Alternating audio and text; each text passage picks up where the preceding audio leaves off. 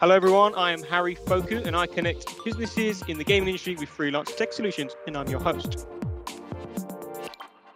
Welcome everyone to another installment of the Evolution Exchange podcast. Today I'm joined by Matthew Buxton, Elina Arponen, Jari Pauna and Anu Dasgupta to discuss the current state of Web3 gaming. Before we begin, let's start with some introductions. Matthew, do you want to kick us off? Yeah, happy to kick you off. I am currently game design director for Rovio Stockholm. Around about 70 people making Angry Birds 2. I'm interested personally in Web3, but we have some other sort of discussions going on in the company. My views are my own on this, so that's what I'm up to. Excellent. Moving on to Elina. Yes, hi all. Great to be here. I'm Elina Arponen, CEO and co-founder of QuickSave Interactive. I've been in the gaming industry for about 17 years now. This is my second company that I'm founded and running. So a lot of experience in the gaming. I'm more fresh to the Web3, but we have already launched our first Web3 game now 3 weeks ago. So some fresh experience on that as well. And previously we've been doing like Web2 games. So we work on HTML5 and we do web-based games to begin with. But yes, now quite excited to be extending on the Web3. Awesome. And Neil, how about you? Yeah, hi everyone. I'm Anil. I'm a Chief Product Officer and co-founder at First Light Games. We're currently working on Blast Royale, which is a Web3 mobile battle royale game.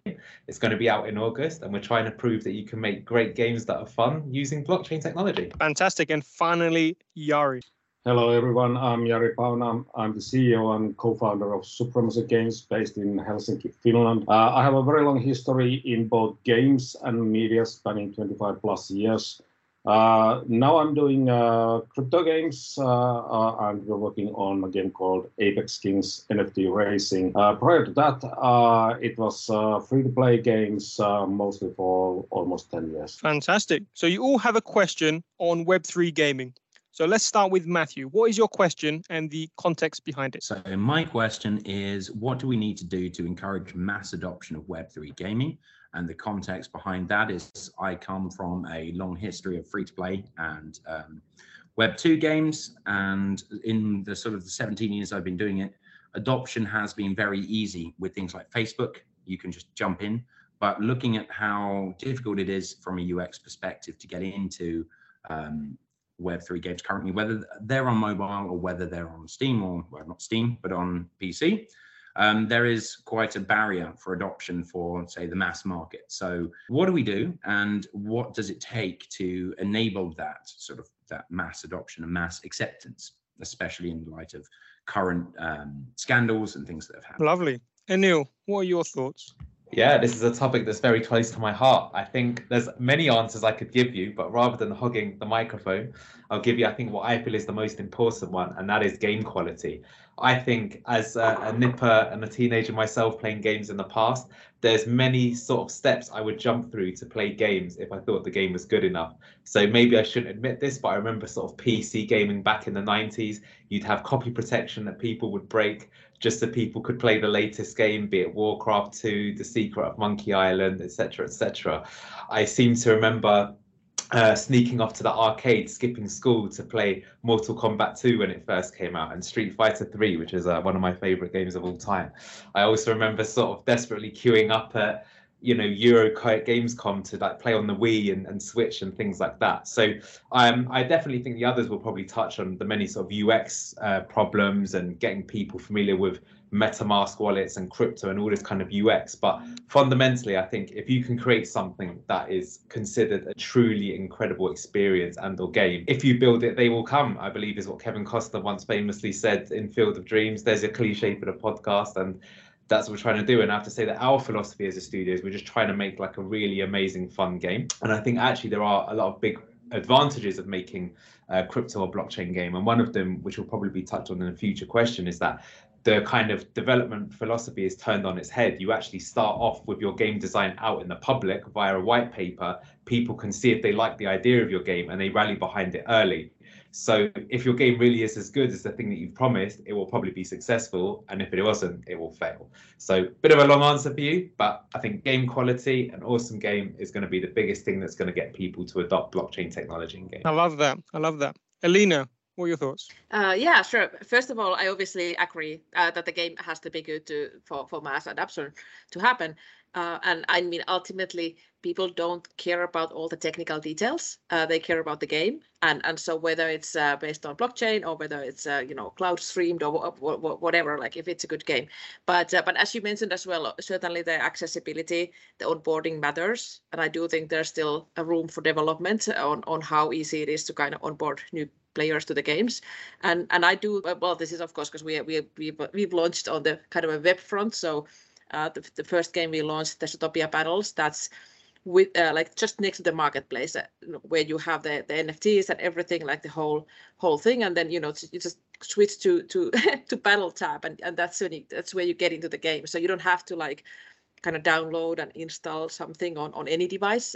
So I think from our point of view, that is a very good kind of first step towards having a very seamless onboarding and user experience. Certainly still can improve with things on like at which point you require a wallet, for example. Can you try the game first off, even without having your wallet in there, or this kind of things? Maybe you have some kind of tutorial that you can check out first, and you kind of get interested, and that's when you're like, okay, yes, actually I want to play this one for real, and then you get in. So I think these kind of things will definitely evolve in the ecosystem on how to onboard people. I like it. Jari, what are you thinking? Yeah, so I have to agree with both of these points. What Anil said about having to jump through some hoops in the past to get Monkey Island to work or any other of those. I'm gonna better it by remembering my Commodore 64 cassette recorder, and I had to fine tune it with a screwdriver to be able to load the games. And it does feel somewhat similar with crypto games. I've seen a couple of people, being disheartened just by how difficult it is to get into there.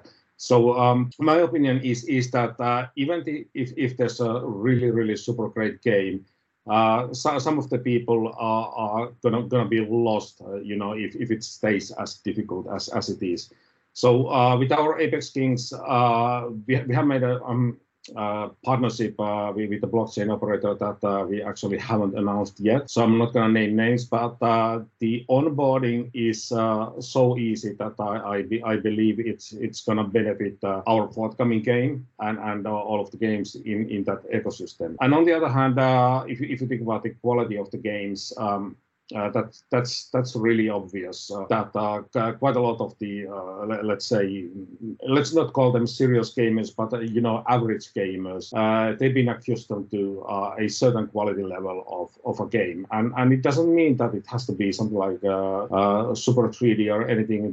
Think about Wordle. It's a good game and super simple, and the graphics are really simple, but it's a good game. And those good game ideas, they are not the first thing that the first generation crypto game developers were thinking, or actually I don't think they were game developers, they were more like crypto people doing a game. I like it. Just to bring it back to Matt, what are you thinking?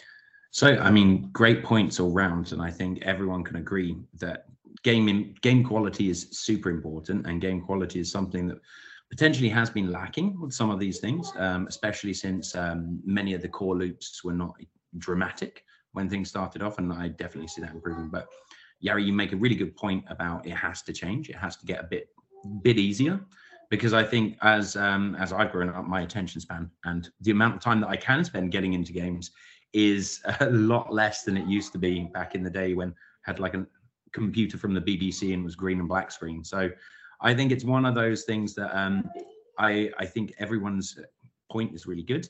But I'm wondering, do we think that there is going to be as Jari says, a partnership, or do we think there will be a Facebook equivalent that just everyone logs into, and that this is the sort of the default standard as it was in mobile gaming between about 2012 and about 2019 or 2018? That's interesting, because when I'm thinking about it now, if I want to play a game on my phone, you got the Play Store, the iOS Store, or if you're crazy, you download it straight from the game developer, but that's a bit risky. And there's nothing like that in crypto, like a blockchain type game. You really put in a lot of trust. Like even when you're downloading a game from Steam, there's some checks that probably happen. So I literally have never thought about, there's probably going to be like the Facebook of the world. I wonder when that would happen. What are we thinking? 2 years, 5 years, this year? I mean, I know some people that are already working on things like this. Whether or not they're going to be successful, I don't know, because the amount of people that say we're going to be the Steam of blockchain, and they might be, but if there's like 10 people that are going to be the Steam of blockchain, only one's going to survive. But it is possible that something like that will happen. I don't know. I think that we're already past that point personally, but it would help. I won't deny that. If there was one standardized thing, I think what's more likely is that at the moment there's many competing blockchains, and instead we'll come down to like one or two within just a few years, and then it will be very clear then how to build the solutions on top of that. But we'll see. Anything could happen. I'm really excited because that's going to change so much. Like I can just imagine a website now where you can just rank blockchain games and you don't have to do all this research that you want to do before. Matt, what are you thinking? So I was wondering, as a sort of a follow-up question to that, do you think that the access to the blockchain games will be through a metaverse? Well, if I pick that one, I mean, I think it's already metaverses. I think it's there are many of them right now. They're already existing.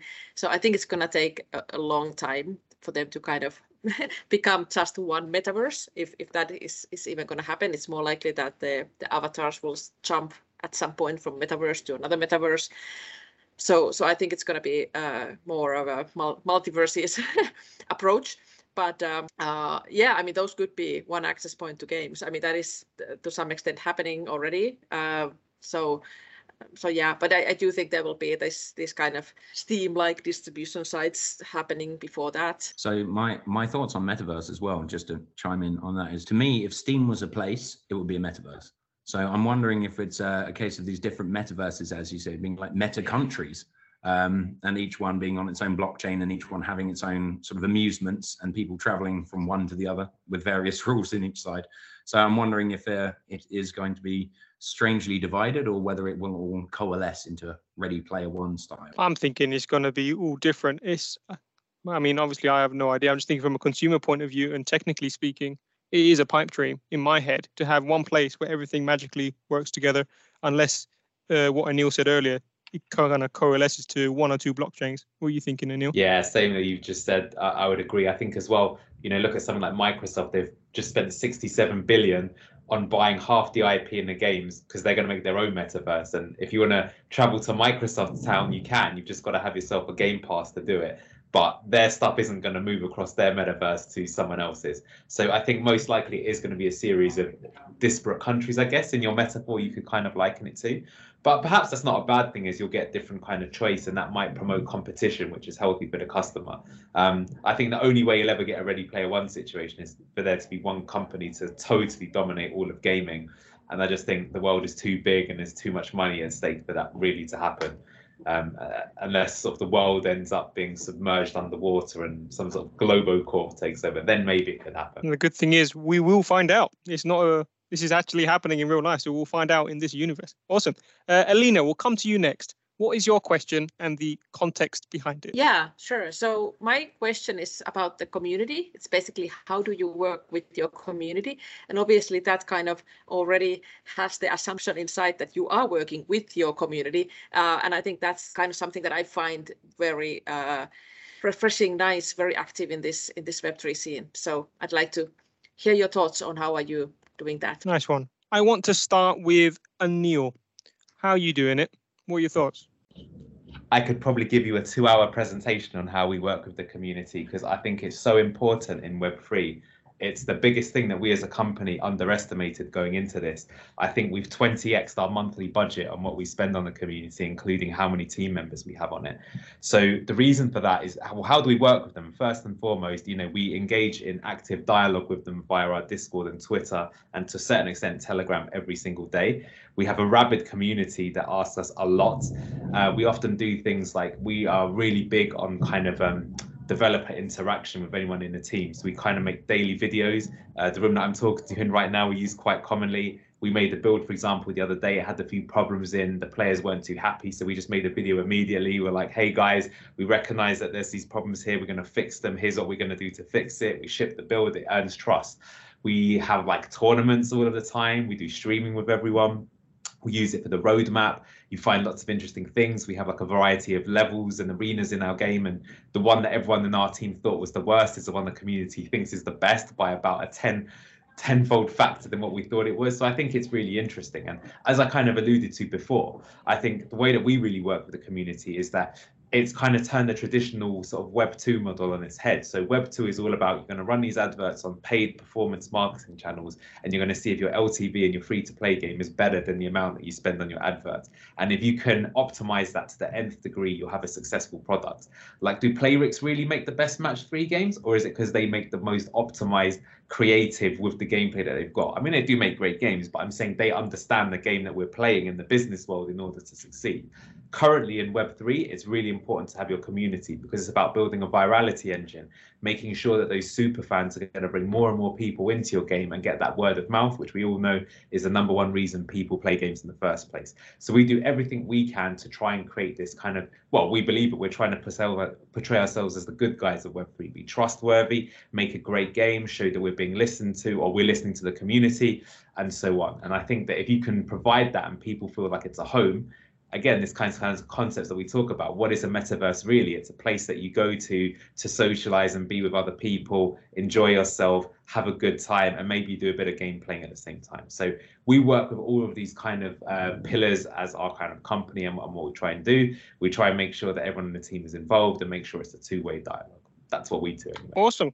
Thank you. Matt, I'll come to you next. What are you thinking? So I have the majority of my experience has been in Web 2 communities, and community building for Web 2 is sort of something that happens or has happened outside of your control often, and is something that happens when people love your game and they build a community around it. When I was working in Miniclip for 8 Ball Pool, the community there was very intense, and they played a lot, and you could see that they didn't like changes, and then they accepted them later. And for me, it's really about the difference between being proactive and going out there already and saying, we want to make this, what do you think? And seeing how that works. And for me, the ideal situation is that the community already feel like they are part of the story. And if they feel like part of the story, they want to be the first people to play it, and they want to also share that with others. My sort of musings on this are what happens when every game has a community, every game has a Discord, every game has an active Discord, but on Steam, you don't, for example, have that. So what happens? Do you reach a community saturation? Too many communities for your game? I found that really interesting, because I had that kind of burnout, having 100 Discord servers, and like, I can't be in all here at the same time. And Neil, you have something to say? Yeah, I think it's a great point. I think that will happen. I do think that's why it's important to have kind of first mover advantage in the market. I think, for example, for every Nintendo and Blizzard, there aren't so many companies that could achieve that kind of, or Supercell being a recent example, that barometer of quality that means that they can just release any game they want and 10 million people are going to download it, even if you can only get it in Canada on soft launch. So I think you might just see a sort of like winners, not necessarily winner takes it all, but there'll be like a batch of companies that establish themselves as the top ones in Web3. And there'll probably be other companies that cannot rely upon using Discord to grow their games. So I think you kind of already see that, where indies are kind of going that way and startups, whereas traditional companies like your Zyngas, who've announced they're going to be working with Forte, or, you know, you've got Network, who are also working with Forte too. They're going to go for more of a standardized solution that fits everything, and they're not going to rely upon a Discord to grow their game into being successful. They're going to rely on IPs, and people just play their games, and the blockchain is kind of in the background rather than being at the forefront. Lovely. I'll come to Jari. What are your thoughts when it comes to building a community? Yeah, I think coming from mobile games into Web3 space, this is probably the sort of biggest hurdle that we have here, because previously we have been doing the same thing with sort of an arm's length, like Anil said. It's analyzing the ads and everything like that, and you know, people are just numbers on an Excel sheet, and then you see if you make them so-called happy or not, meaning that they spend or they stay playing your game. But in this case, you are very close to the skin of the players, and that's a bit frightening if you haven't done it before, and you obviously are gonna make quite a lot of mistakes there. This reminds me of when in previous life I was the editor-in-chief of Top Gear here in Finland, and we had a very active community. At that time, it was on Facebook, and they are very vocal. The more they care about cars, the more vocal they were, and I believe it's here. So that's sort of the thing that I'm trying to comfort myself with is that if there's someone giving you hard critique, it's because they care about the game, not because they are bad people or anything like that. But it was really interesting hearing Anna said that you 20x the budget for that. And I don't know where you started and where you ended, but that's was really expensive. Yeah, and can I say, I think we still haven't done it enough, which might sound insane, but honestly, to be honest, it's because we completely undervalued it. But I really, if anyone, if you've got one takeaway, if you want to go into Web3 gaming, is that whatever team you think you need to do to run your community, think about it again, and then think about it again after that, because it's a lot. Yeah, I think it was a good point when you said that this is sort of a Discord land grabbing mode, that you have to be there.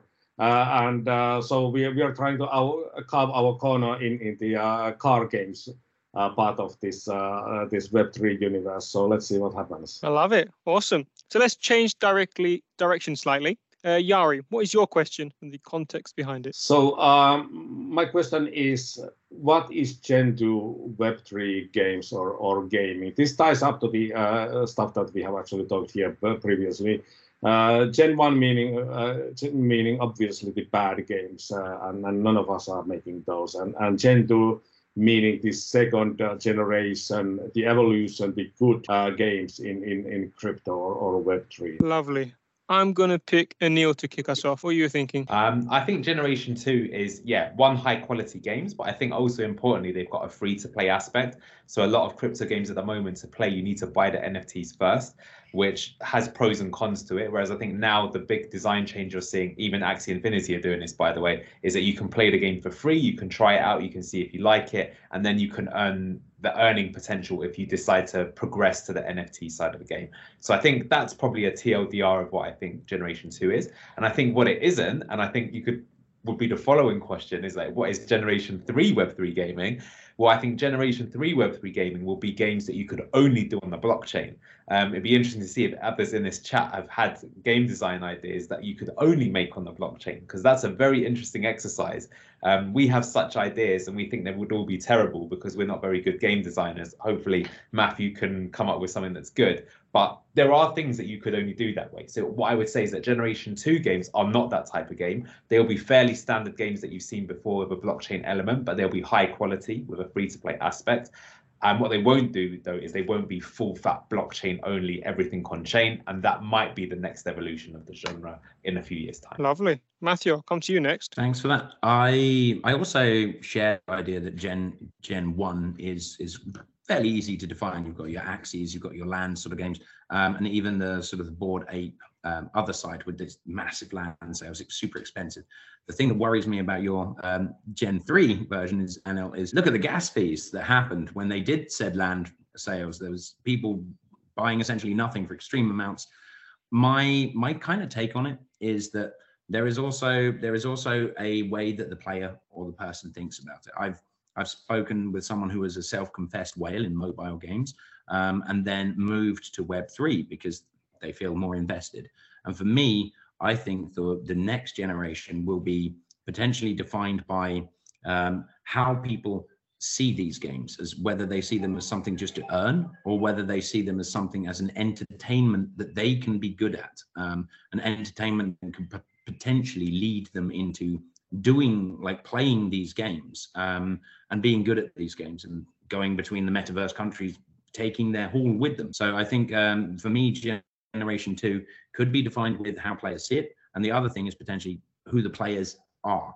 Like, we are going to start to see huge corporations who've been putting this money away a few years ago, Epic was one of them, getting into this and bringing mega IPs. So I think Gen 2 could also be defined by mega IPs, probably poor implementations of blockchain because they've done early, but massive potential. So I'm interested to see what Elina thinks as well. Yeah, sure. I mean, that's interesting point of view to look at it, like who's playing the games. I think also another view is like who's making the games. So I'd say now in the Gen 2 or Wave 2, we see more kind of traditional game developers coming to the space, maybe cooperating with the earlier blockchain focused people, or then going out on their own. But we see a lot more growing interest within just traditional game developers, so that will kind of also in itself, in a way, bring the game quality higher if you have a previous experience in building quality games on other arenas, because I mean the platforms differ, but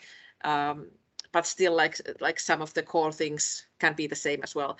Although I do agree with Anil that it'll be interesting to see when the formats and also the business models and everything kind of starts to be more and more kind of native to blockchain. I mean, a lot of the things that is already happening in Web3 games is easier with blockchain, but it could be done in other ways. So it might not be something that is kind of like only possible on blockchain, even though it kind of does ease things up. And also, I do agree kind of what Matthew was saying on the role of the users. I mean, we were just talking about the community. So actually, it's interesting that in this space, the community and the players will have a lot to say where this market goes, because a lot of companies are listening to them and being forward thinking and looking at sharing plans and kind of like also asking opinions. So I think it's going to be kind of co-produced with the players and so it's really hard to predict exactly what kind of games there will be, but definitely agree that it's the overall kind of gameplay, and not just quality, but also like diversity. Like we will see more genres coming up, and I think that's going to be also key for the earlier questions on the mass market, and that there will be more genres available as well for the players. Lovely. Just to bring it back to Jari, what is your definition of a Generation 2 Web3 game? Yeah, I would put it simply that it's actually a game. So it's a game that you would enjoy even without the blockchain element. And I think we really haven't seen many of those, if any. But that's definitely where the whole thing is headed, in my opinion. There's a couple of even recent Web3 games that look like Unity demos with an economy slapped on them, and I'm just wondering if there's any market for those anymore, and I don't think there is when the proper games or the Gen 2 games are coming out. Nice one. I agree. I'll take it to Anil. Go on. Well, I was actually going to disagree with your agreement there, so maybe I should let you go first. But whilst I personally am interested in making the type of game you've described there, Jari, I actually think it's something that we maybe are a bit sort of aloof to, that you have people who like DeFi and they like the kind of finance side, and they're not actually that big gamers, and that's the thing that interests them. And how big that market can be is harder to say. But, I would say that like one of the big things of Web3 gaming is you've got finance and games and they're colliding together. And the finance power unlocks this world, which is crazy when you think that games is already bigger than movies and music and books put together, because it could go exponential again. Some people, fundamentally, they're all about making money. Why were 20 million MetaMask accounts made in the Philippines? Is it because of the quality of Axie Infinity, or is it because people wanted to make money? So the thing is that we might see a new kind of, if you imagine like the big sphere of games and the kind of pies we get, console games, mobile games, PC games, there could be a fourth sector, which is blockchain games or DeFi games, and that could be a big sector in its own. And that audience may be more optimized on games that make just money and are simple to play. And, it's about doing that side of it rather than the gameplay. I want to say that's not what I'm focused on. I want to believe that there is a room of exactly what you've described. Imagine playing your favorite ever game, and you could make money playing it. I mean, wow, I would never leave my house. But yeah, I just want to say that, like, I think especially the more people that you meet in this industry, there's definitely a sector of people like that. And, as it stands up today, most gamers are actually very anti-NFT. So there is even the possibility, even though I don't believe this myself, is that we might see that it never gets mainstream adoption. And instead, it's this new chunk of players that we have to make that could even exist in regions that we are not, typically involved in games, sort of like India, Philippines, Southeast Asia, Latin America. And they like blockchain games that people in the West don't. So that's just some food for thought. I'm not saying I'm right or wrong on it. No, I like it. Elina, what are you thinking? Sorry, Elina, you just muted. Yes. Yeah, so just a quick thought on the kind of earning aspect of the games.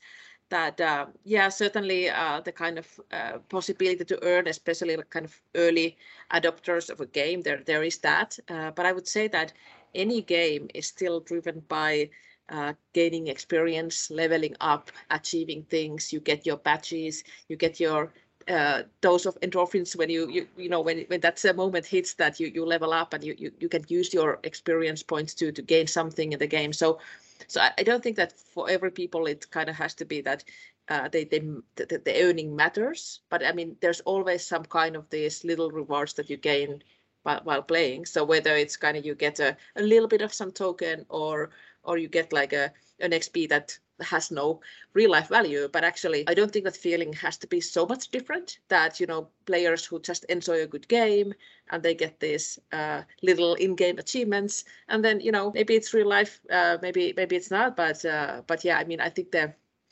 there's no as big distinction. I mean, Anil, you said that there is, maybe there is, maybe there aren't, but yeah, it doesn't have to be so big, in my opinion. Go for it, Anil. What are you thinking? Well, I was just going to say, listen, I totally agree with everything you said. I would just say that there is a game that everyone plays, not everyone, but a large amount of people play every day, and it's called the stock market. And the way that you win in the stock market is you make more money than you started with in the day. And the way that you lose in the stock market, which happens to me quite often, is you end up with less money than you started with at the beginning of the day. And this particular game is extremely popular and extremely lucrative. And that's more what I'm saying, is that there's like a different mindset. And it's a bit how like Candy Crush Saga and games like that made this brand new market that didn't exist before, or people didn't realize enjoyed games, is that maybe finance bros and crypto bros, there's a type of game that they like that isn't the traditional game that we as kind of gamers would normally think about. And like I say, that's not the type of game that I personally want to make, but it really wouldn't surprise me if these sort of games do become popular, because it is actually an underexplored sector of the space that has people that have access to deep pockets. Lovely. Go on, Jari, you had something to say? Yeah, so I have to say that I do agree with Anil about the new segment being born. There's PC gamers and console gamers, and they probably hate each other. And then there was free-to-play mobile games, and the PC gamers hated them. And now there's crypto or NFT gaming, and half of people hate them. So it's going to create a new segment. It's just a definition. If we call gamified financing a game, I don't, because by the definition, even just by downloading Robinhood and doing some investments on it would be a game. It's not. But I understand the point that if you don't care about the game itself, but you're thinking about the financial things only there, and it's just. It would be just too boring without it, then fine. But I wouldn't call that a Web3 game. I would say that it's sort of, as I said, gamified financing or just a straightforward financial product. Go for it, Matt. What are you thinking? So I think it's interesting you talk about gamified finance, because one of the things I worked on was 8-Ball Pool. And I think there is actually a big crossover between sports games, especially sort of like board sports, like darts, things like that, and poker and gambling and stock market and crypto. So there is a real interesting thing that maybe these finance people are the ones who actually play casinos or social casino. Maybe that is what they're actually looking for. So maybe what's going to be the new big thing for those particular people, since they already have casino games are incredibly popular, even social casinos you can't cash out of now. Imagine you had a social casino that you can cash out of. So that could be the thing that scratches that itch. And we've seen that casino games, when you look at them as not games, the top looks very nice. But when you just look at the earnings and you allow all apps in there, you see quite a few casino games in general, in total, in mobile, making up a large body of it. So I would agree that there is this need for people who like finances and gambling on the stock market. But I wonder if it will just be filled with genuine gambling games, but with crypto. I'm thinking now as a consumer, because I feel like this all happens and it's blurring lines together. So you're going to have both, because you need people putting money in a blockchain game. And if everyone's playing the game from the Philippines, I feel like it's just not sustainable. The money has to come from somewhere. So you would need a mix. But the people putting in the money, I mean, there's going to be two reasons. You need to either want to flex, which I think is one of the biggest human drivers for anything, especially in gaming, just trying to flex or just get an advantage, or the second one, trying to make money yourself. So I feel like you need to have a bit of everything. And there may be some who focus on one part but I feel like it all works together. What are you thinking, Elina? Yeah, I do think those are valid kind of ways to or reasons to spend money in the games, but I think we can also kind of extend to anything that is happening now, like for example in mobile gaming, like we will see like battle passes and all kinds of like different ways to monetize to arrive in the blockchain of Web3 gaming as well. So I think it'll be a number of ways to kind of spend your tokens or kind of buy things that yes kind of advance you in the game or give you something extra or make your bonuses go bigger, or what all the ways that our free to play games are already using. I mean, I think a lot of those can be kind of adapted to this world, which then means that of course there needs to be kind of from developers' point of view, there needs to be money sinks that people are spending money because they like to spend money on things and not just everyone kind of cashing out. Awesome, lovely. Let's finally go to Anil. What is your question and your context behind it? Yeah, my question was, given recent events, how people think the crash of Terra and Luna will affect the blockchain gaming space going forwards. And yeah, the context behind it, in case people aren't familiar, there was a cryptocurrency called Terra, which was associated with another one called Luna. It was an algorithmic stable coin. I won't get into what exactly that is right now, but essentially its price dropped from like 100 to 0, and one which was tied to the price of the US dollar and was supposed to be stable with that, it turned out wasn't so stable, again crashed to 0, and it meant people lost literally billions in the space of a week. And even though we've seen market crashes in the stock market, and even though we've seen coin crashes in crypto, we've never seen a top 10 coin go to 0 inside a week, and it's just happened. Alrighty, interesting subject. Elina, what are your thoughts? Yeah, so we're building our game currently on the Tezos blockchain, which is quite doing nicely. I mean, yes, the Tezos price has been going down since from what it was like back in the last autumn, for example, but there's no apparent crash that I would say on that chain. So we are quite happy in that ecosystem right now, and in that sense, this recent crash of the Terra hasn't had like a major immediate impact on how we work or what we do, or we're not really discussing that right now on like how it would affect anything that we do and build. I guess I see this as relating to wider stock market events as well. I mean, they are largely related. So definitely it's kind of a down market right now in everywhere, and but I see that'll pass, and we'll get past it. I see Matthew, you want to continue? Yeah, no, thank you.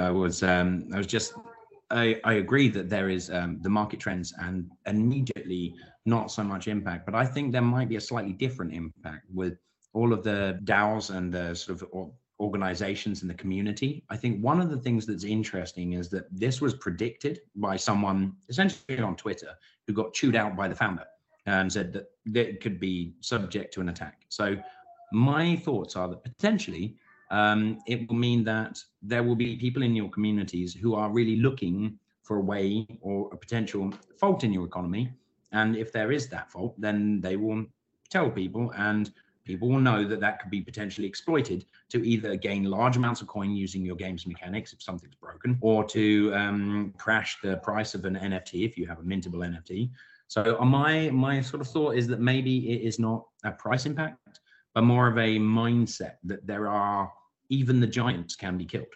And maybe that's I see, you want to respond on that one. Elina, do you have anything to say on that one? Yeah, no, I think that's probably correct, that people are, paying attention to, more to the quality of the products and how they are built, and there is that scrutiny. And I mean, if you have a good relationship with your community, hopefully they will also, they will let you know. You will hear about it if they find anything, so you can react to those things.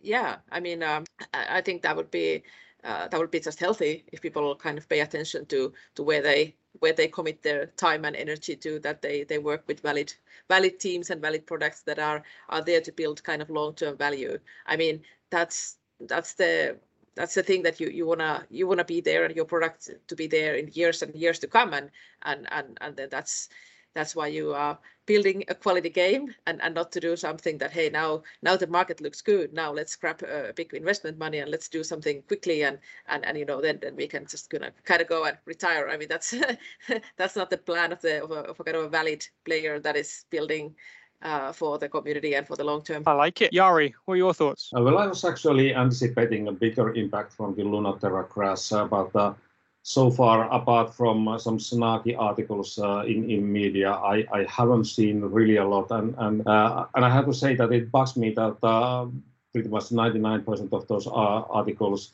really don't even understand what this algorithmic stablecoin means. They are just sort of thinking that it's the regular kind of stablecoin. And then you just lose your interest and you wonder if all of the financial reporting they do is on the same level. I wasn't familiar with Terra Luna previously, but having seen how they were connected and what the promise there was, I don't think it's any wonder that it crashed. Even though I have to say that if it was done by someone or some entity or persons, it was done clever, and that's scary. So I guess if anyone's going to do any tokens or anything like that, they should be kind of worried and make it very clear that this kind of thing isn't possible there. But if you think about the money flowing into VCs to be invested into Web3, there was a recent article that it's still increasing, so I don't think it has a big impact on the gaming scene, at least. I like it. I'm just going to bring that back to Anil. What are your thoughts? Yeah, I had a few thoughts, which I guess is why I proposed the topic. I think from a kind of like micro perspective, one, like the first question that was asked today was, what can we do to make, blockchain games have mainstream adoption? And stories like this certainly don't help with that. That would be my biggest bit, because it's just another L in the column for blockchain in general and crypto, high volatility, sharks in the space, people not knowing what they're doing. It can wipe currencies out overnight. These are things that scare your average consumer and might mean that it never kind of goes fully mainstream. I think most of us think that it will get there over time, but things like this certainly don't help. I think as well, from a more macro perspective, I mean, I have seen some games that were contemplating using an algorithmic coin. I have to say, we thought about using an automated market maker on our coin at one point very early on in development. I'm glad we chose not to use that option right now, because I don't think our community would be so encouraged with that solution had we decided to do it. So that's maybe on a more practical level something that you might see go on as well. But I think, yeah, it also maybe makes me also, that my last sort of fear on the thing is that right now blockchain has a lot of sharks in the space, sadly. I think people who come from traditional games development are kind of more honorable in the way that they do things. There are some sort of bad things, maybe you might see people rehash a ported game really quickly and it was done with very poor quality. For example, Rockstar even did that recently with their Grand Theft Auto 3 remake, right, which was generally maligned, or maybe even Cyberpunk 2077. But these are fairly innocuous crimes in the grand scale of things, whereas a real crime is the sort of things we do see in cryptos. Rug pulls, it even has a name, trying to pump and dump a project and then just go into the sunset and never be seen again. So these are things that I think everyone who's involved in this group wouldn't be making projects like that. But more and more people will try to do it because the potential is there right now. And, some people aren't as honorable as others. And unfortunately, I think what this does is it doesn't do anything to fix that bad reputation that the industry has. And I think, maybe circling it back to the first question again, why these two subjects are linked is that in order for the industry to move forwards, is we need to all act together and make sure that this doesn't happen in the future, and that you can be trusted. Basically, you see that it adds something. It's an advantage to have crypto in your game. It's not just a system that people have put in so a few people somewhere can get rich very quickly. No, I like that. It's a good overview. Matt, did you have something to say? So I think it's kind of interesting that essentially we might actually be crying out for regulation in the deregulated space. And I also think that we may also, with the growth of community and the Discord thing, if Discord became a metaverse, maybe that's where all crypto games would have to live.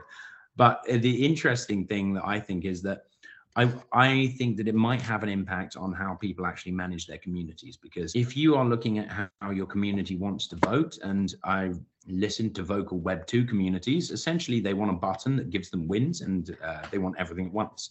And you can look at how this sort of ends up maybe warping or manipulating sometimes the game, because we have to, as dungeon masters, essentially for the dungeons we're creating, we have to give them a fight at some point. So we can't allow things to be entirely sort of go the player's way. And this may be a bit of a clash with, they see us trying to make a game where it's fair and we can sort of also earn, and they themselves are maybe looking for an advantage or looking potentially at how to make the most out of it. So it's a different kind of game, a different kind of gamer potentially. I think people are more savvy in the space currently, and when we get mass adoption, that level of less savvy people who can now easily use it need to be protected. So that's maybe regulation is the thing we're actually, or at least a code of conduct.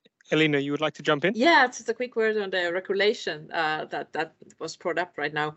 I mean, EU is actually building up blockchain regulation, and what I've seen of the coming regulation that they're now planning, it's actually going to be really good. I mean, it's going to kind of clear things out, because right now, I mean, we are also based in Finland, in Helsinki, and right now in Europe, like every country is doing their own thing, because what they are trying to do is they are trying to kind of use the existing regulation or laws that were really not made for blockchain and try to see like how that fits. And of course, it doesn't quite fit. So everyone has their own interpretation on what they do and what can be done and what things need to be kind of filed and everything. So I think the regulation will be amazing, and I think that will actually bring out the next wave. Maybe that'll be the wave 3 or wave 4 of new companies being born in the scene when things get very clear also on the regulatory point of view. Like a lot. I was just thinking now on the fact that Luna was attacked in a sense, and I'm just thinking from a traditional MMO type of thing, a bug might come up. Randomly, you can start duplicating items. What if that happens in your blockchain game? You can't do a game reset. Would that kill your game in the sense? Like, is there any coming back from that? Because there's so much currency made. Anil, what are you thinking? Yeah, basically, no, you wouldn't. I mean, there are things you can do to try and fix it, but you probably are going to bottom your game if something like that happens. That's why you've got to be extremely careful. I think in the description you gave, it wouldn't. I mean, if you could duplicate it, someone would make a bot that duplicate all of your items infinite amount of times and try to sell them and bottom out your market. So it would be almost impossible, unfortunately, to fix it. So that's why you've got to be really careful with your smart contracts. There's already been some examples of this already. Those go like, we're building on Polygon, and there was a game earlier actually it was just at the end of last year where they had a small bug in their code, and it meant that every transaction was going into a loop, and it completely throttled the entire Polygon network. And it meant that Polygon is a layer 2 solution, so usually your gas fees are almost non-existent, but people were having to pay $700 in gas fees because this other game had this bug in their smart contract. So that's even worse than the problem you've described, because that's a problem that has nothing to do with everyone else on the layer, but they were affected by somebody else. So there are some very high ramifications and risks that go on with blockchain, and you just have to be very careful and mindful of it. And that is one of the, the good and bad things about the technology. It's decentralized, it's permissionless, it's powerful, but I think, was it Spider-Man who once said, with great power comes great responsibility. Got to be careful. I think we will conclude on that lovely Spider-Man note. Awesome. We'll leave it there. This has been the Evo Gaming Podcast and it's the second episode actually on Web3 gaming. I want to take this opportunity to thank Matthew, Jari, Elina, and Anil for providing their insights. You've been fantastic guests. And thank you everyone for listening. If you'd like to get involved in one of our upcoming podcasts or just want to chat, reach out to me on LinkedIn at Harry Foku. Foku is spelled Phokou. Bye, everybody.